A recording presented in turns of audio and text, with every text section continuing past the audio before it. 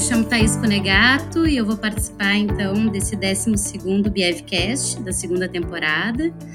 Eu sou antropóloga e trabalho há mais ou menos 10 anos em ONGs aqui no Canadá, com projetos voltados para a inserção cultural e profissional de imigrantes, principalmente na província de Quebec, que é onde eu moro. Eu moro em Montreal e antes eu morava na cidade de Quebec e agora há 3 anos eu estou em Montreal.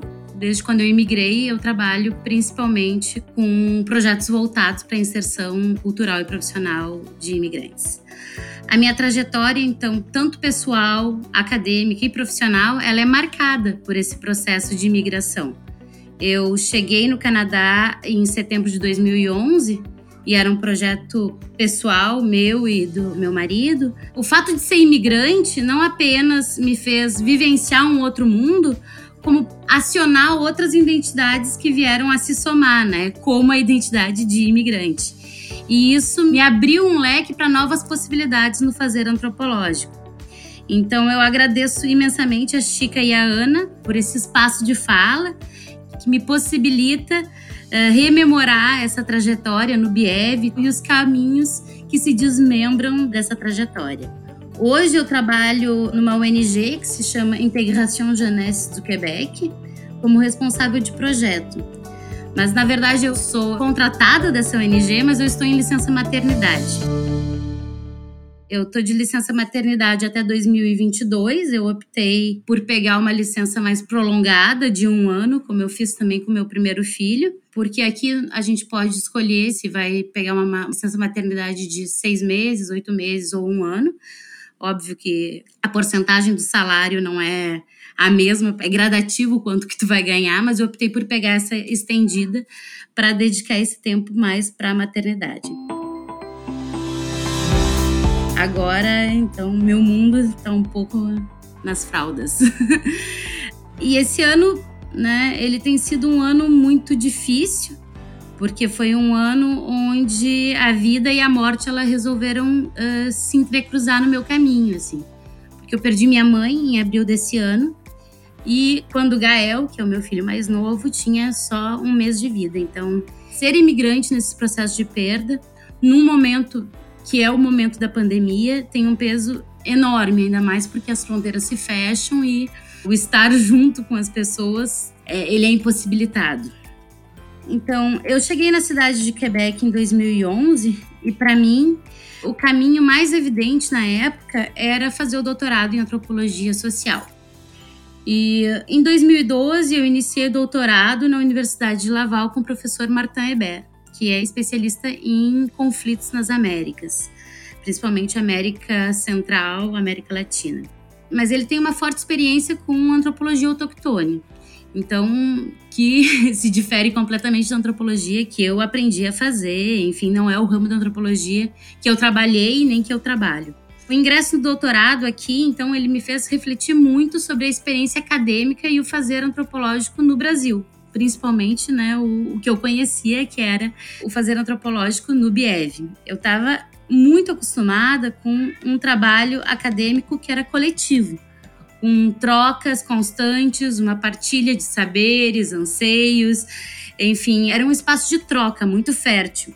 Desde eu entrei na universidade em 2001 e eu acho que no fim de 2001 eu já entrei como bolsista de iniciação científica no BIEV e termino meu TCC lá, sempre renovando bolsas de iniciação.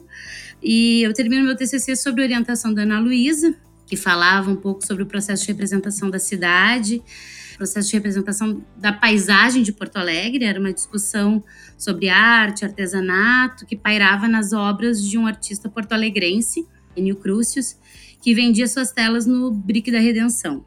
Então, logo em seguida, em 2007, eu entrei no mestrado sobre orientação da Chica. E no mestrado eu me lancei num projeto que já era muito querido pela Chica, que era estudar a Rua da Praia, que é uma rua que passou por um grande processo de revitalização urbana. E então compreender o significado dessa rua tão importante o significado que a rua tem e teve no imaginário porto-alegrense, e todos os conflitos que se desmembravam daí, era o foco da minha pesquisa de mestrado. Tanto nas duas pesquisas, né, do TCC e do mestrado, eu podia contar com um grupo de apoio muito forte. A pesquisa ela não era solitária, era um grupo de pesquisa que se propunha a trabalhar realmente junto. Paralelo a essas pesquisas individuais, existiam grupos de pesquisa, e aqui lembrando um pouco do que meus colegas que já passaram falaram, o Lopo, a Anne, tinham vários grupos de pesquisas que eram divididos. Por exemplo, era o grupo da foto, o grupo do vídeo, o grupo do som, e eu me detinha muito ao grupo do texto, né? Não que eu não transitasse entre outras formas de fazer antropológico, todos nós fazíamos, mesmo que pertencesse a um grupo, a gente transitava entre os outros grupos, mas o meu foco era trabalhar no texto enquanto imagem. E esse fazer antropológico, então, ele era muito... A antropologia, o fazer antropológico, ele era coletivo. Quando eu comecei no doutorado aqui, esse foi meu grande baque. Poderia mesmo dizer que foi uma perda, porque logo de cara eu entendi que o meu processo de doutorado aqui seria solitário e completamente diferente do que eu tinha conhecido e aprendido. Se com a Chica e com a Ana a gente tinha esse espaço de troca, de aprendizado, aqui eu descobri o que era correr atrás de um orientador e como podia ser solitário esse fazer antropológico, né? Mesmo que eu mantivesse trocas constantes com meu tio Flávio Silveira ou com a minha amiga Fabiela Bigossi, né, via internet, trocando textos e discutindo, estar dentro de um grupo de pesquisa, essa troca eu não tinha, então tinha um vazio ali. Eu estava numa universidade que era muito renomada, a Université Laval era muito renomada na província de Quebec, mas eu não sabia, né, até então, quando eu entrei na universidade, que ela tinha muita pouca tradição numa antropologia urbana ou de uma antropologia do próximo, assim. Ela era muito focada em uma etnologia, que eles chamam aqui, né, ou uma antropologia autóctone, ou estudos que eles chamam que são mais ligados ao folclore. Então, a antropologia urbana, como eu conhecia, né, ela não existia aqui, ou enfim, ela era muito pouco compreendida. E isso fazia com que o meu fazer acadêmico, o processo do doutorado, fosse ainda mais solitário. Eu sentia que a antropologia na Université Laval, ela era marcada por uma busca de um outro que era distante, do exótico. E eu propunha um estudo muito mais uma antropologia familiar, do compreender o outro que, sem precisar se lançar, uma antropologia das cidades, uma antropologia que era muito inspirada na escola de Chicago, e era uma coisa que, enfim, era muito difícil para o grupo onde eu estava inserida entender, assim. Eu comecei a tese querendo estudar o Carnaval Carioca, o Carnaval do Rio de Janeiro, e eu pensei num estudo comparativo entre o Carnaval do Rio de Janeiro e o Carnaval de Quebec, mesmo sabendo que eles têm amplitudes completamente diferentes. Eu me interessava em entender os processos de mercantilização e de higienização dessa cultura popular, porque eu via no Carnaval de Quebec uma espécie de ápice do esvaziamento, né, de um produto da cultura popular em detrimento do mercado. Mas eu cheguei a defender o projeto, a minha defesa do projeto foi com esse projeto de pesquisa, e quando eu tentei, logo depois de fazer um ano de campo no Rio de Janeiro, e eu tentei me lançar na pesquisa de campo aqui, eu encontrei uma resistência muito grande para que as pessoas daqui falassem sobre esse carnaval. As poucas pessoas que aceitavam falar, elas queriam ser pagas, elas queriam ter uma retribuição monetária, e isso para mim não era uma possibilidade. Várias hipóteses podem ser lançadas de por que tinha essa resistência. Eu acredito que o fato de ser imigrante também seja uma delas. Mas, no fim das contas, eu decidi abandonar essa ideia de fazer um estudo comparativo. Retornei ao Rio de Janeiro e resolvi intensificar ainda mais a minha pesquisa de doutorado, onde eu foquei na escola, né, no Carnaval Carioca, principalmente o Carnaval de Avenida, onde eu foquei na escola de samba da União do Ilha do Governador. O carnaval como um todo é um espaço político, um espaço de disputa de um imaginário social, um cenário muito complexo, que é construtor de inúmeras narrativas e inúmeros discursos. né? Que vão colocar diversos atores sociais em cena. E todo esse jogo complexo, ele está muito longe de ser alienante. Então, a minha tese, ela ia muito contra, ela vai muito contra essa ideia da despolitização do carnaval ou da alienação do carnaval. Essa dimensão do conflito é o que me aproximou da orientação do Martin Hébert, né? E essas tensões é o que eu vou trabalhar todo ao longo da tese, né? E que vai surgir a ideia que o carnaval acontece na brecha do sistema.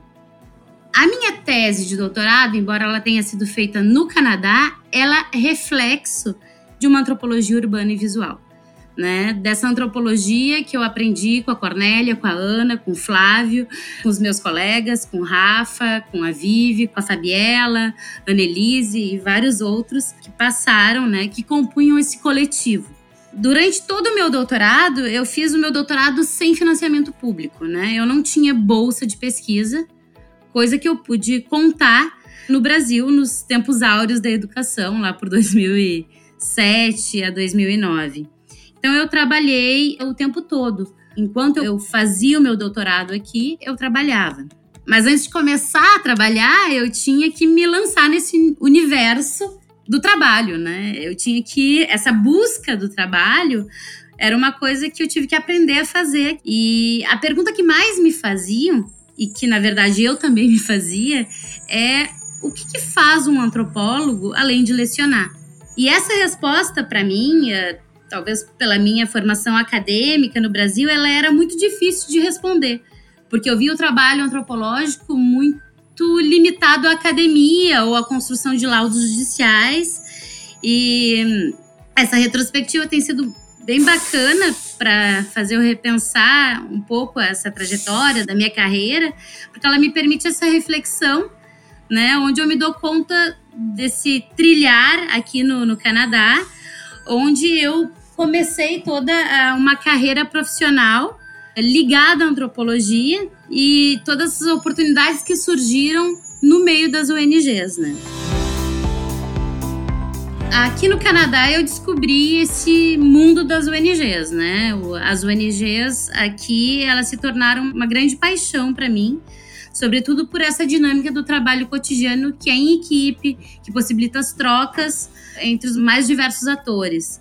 Eu digo que, né, com frequência eu falo que o trabalho em ONG, ele me dá a oportunidade de fazer o que eu mais gosto no fazer antropológico, que é a etnografia. Eu pude aprender a fazer essa antropologia fora dos muros da universidade. E isso, para mim, foi um aprendizado ímpar, do qual eu estou mergulhada até hoje. Eu trabalhei, logo que eu cheguei, os 5 primeiros anos, eu trabalhei numa ONG em Quebec, na cidade de Quebec, onde eu morava, na construção de projetos de sensibilização à diversidade para o mercado de trabalho. E esses projetos de sensibilização, eles eram dirigidos tanto para a sociedade quebecois quanto para os imigrantes. Depois eu saí dessa ONG e fui trabalhar no YWCA, né, que é uma ONG com um porte maior. E eu trabalhei durante 2 anos nessa ONG, num projeto que visava aumentar a participação de mulheres em instâncias decisionais. Embora a província de Quebec aconselhasse fortemente que os conselhos de administrações fossem compostos por um governo paritário, isso significa entre 40% a 60% de mulheres, essa realidade ela era dificilmente colocada na prática. A maioria dos conselhos administrativos, principalmente das grandes empresas privadas, era composta majoritariamente por homens e homens com mais de 60 anos.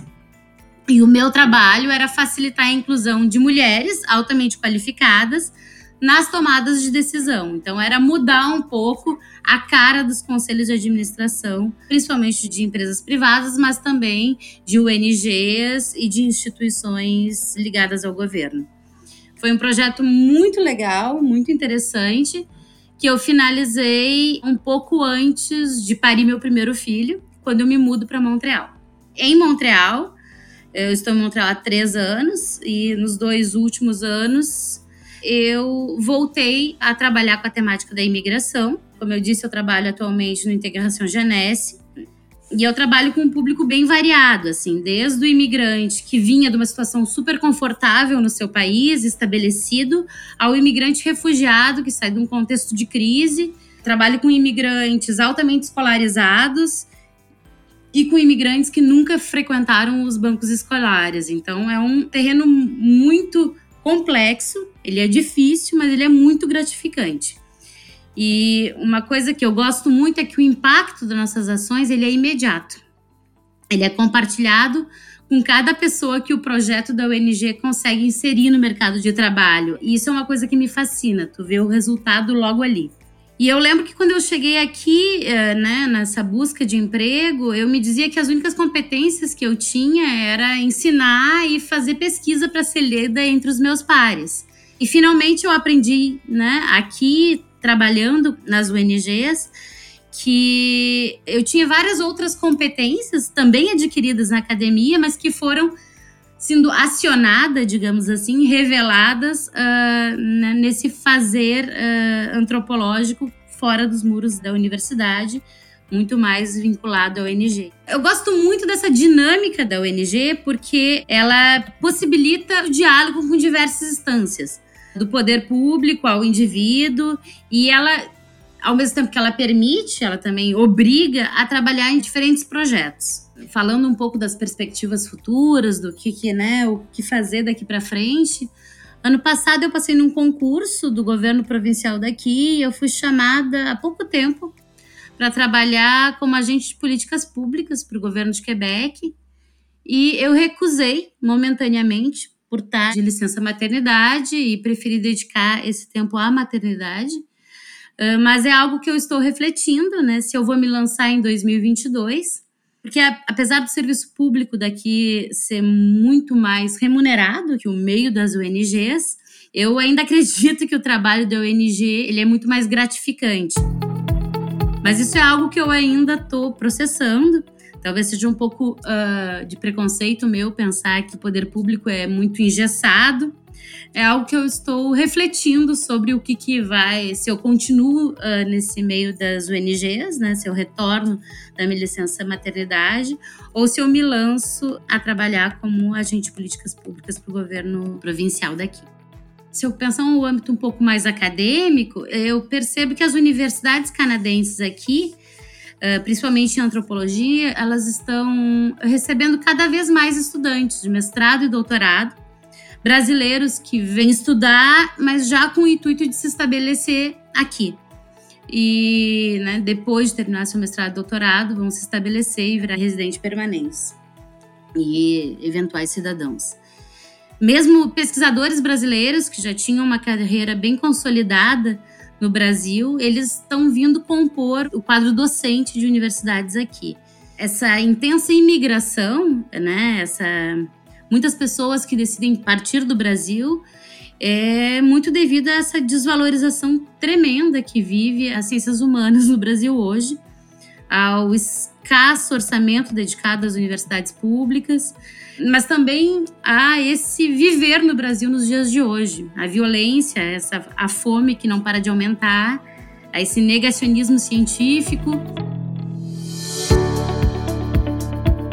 Então, foi um prazer imenso refletir, pensar, junto com todos os meus colegas que passaram antes, porque sim, para pensar um pouco o que eu ia falar, eu escutei muitos dos pesquisadores e colegas que falaram antes de mim, o que me fez suscitar várias memórias e tal.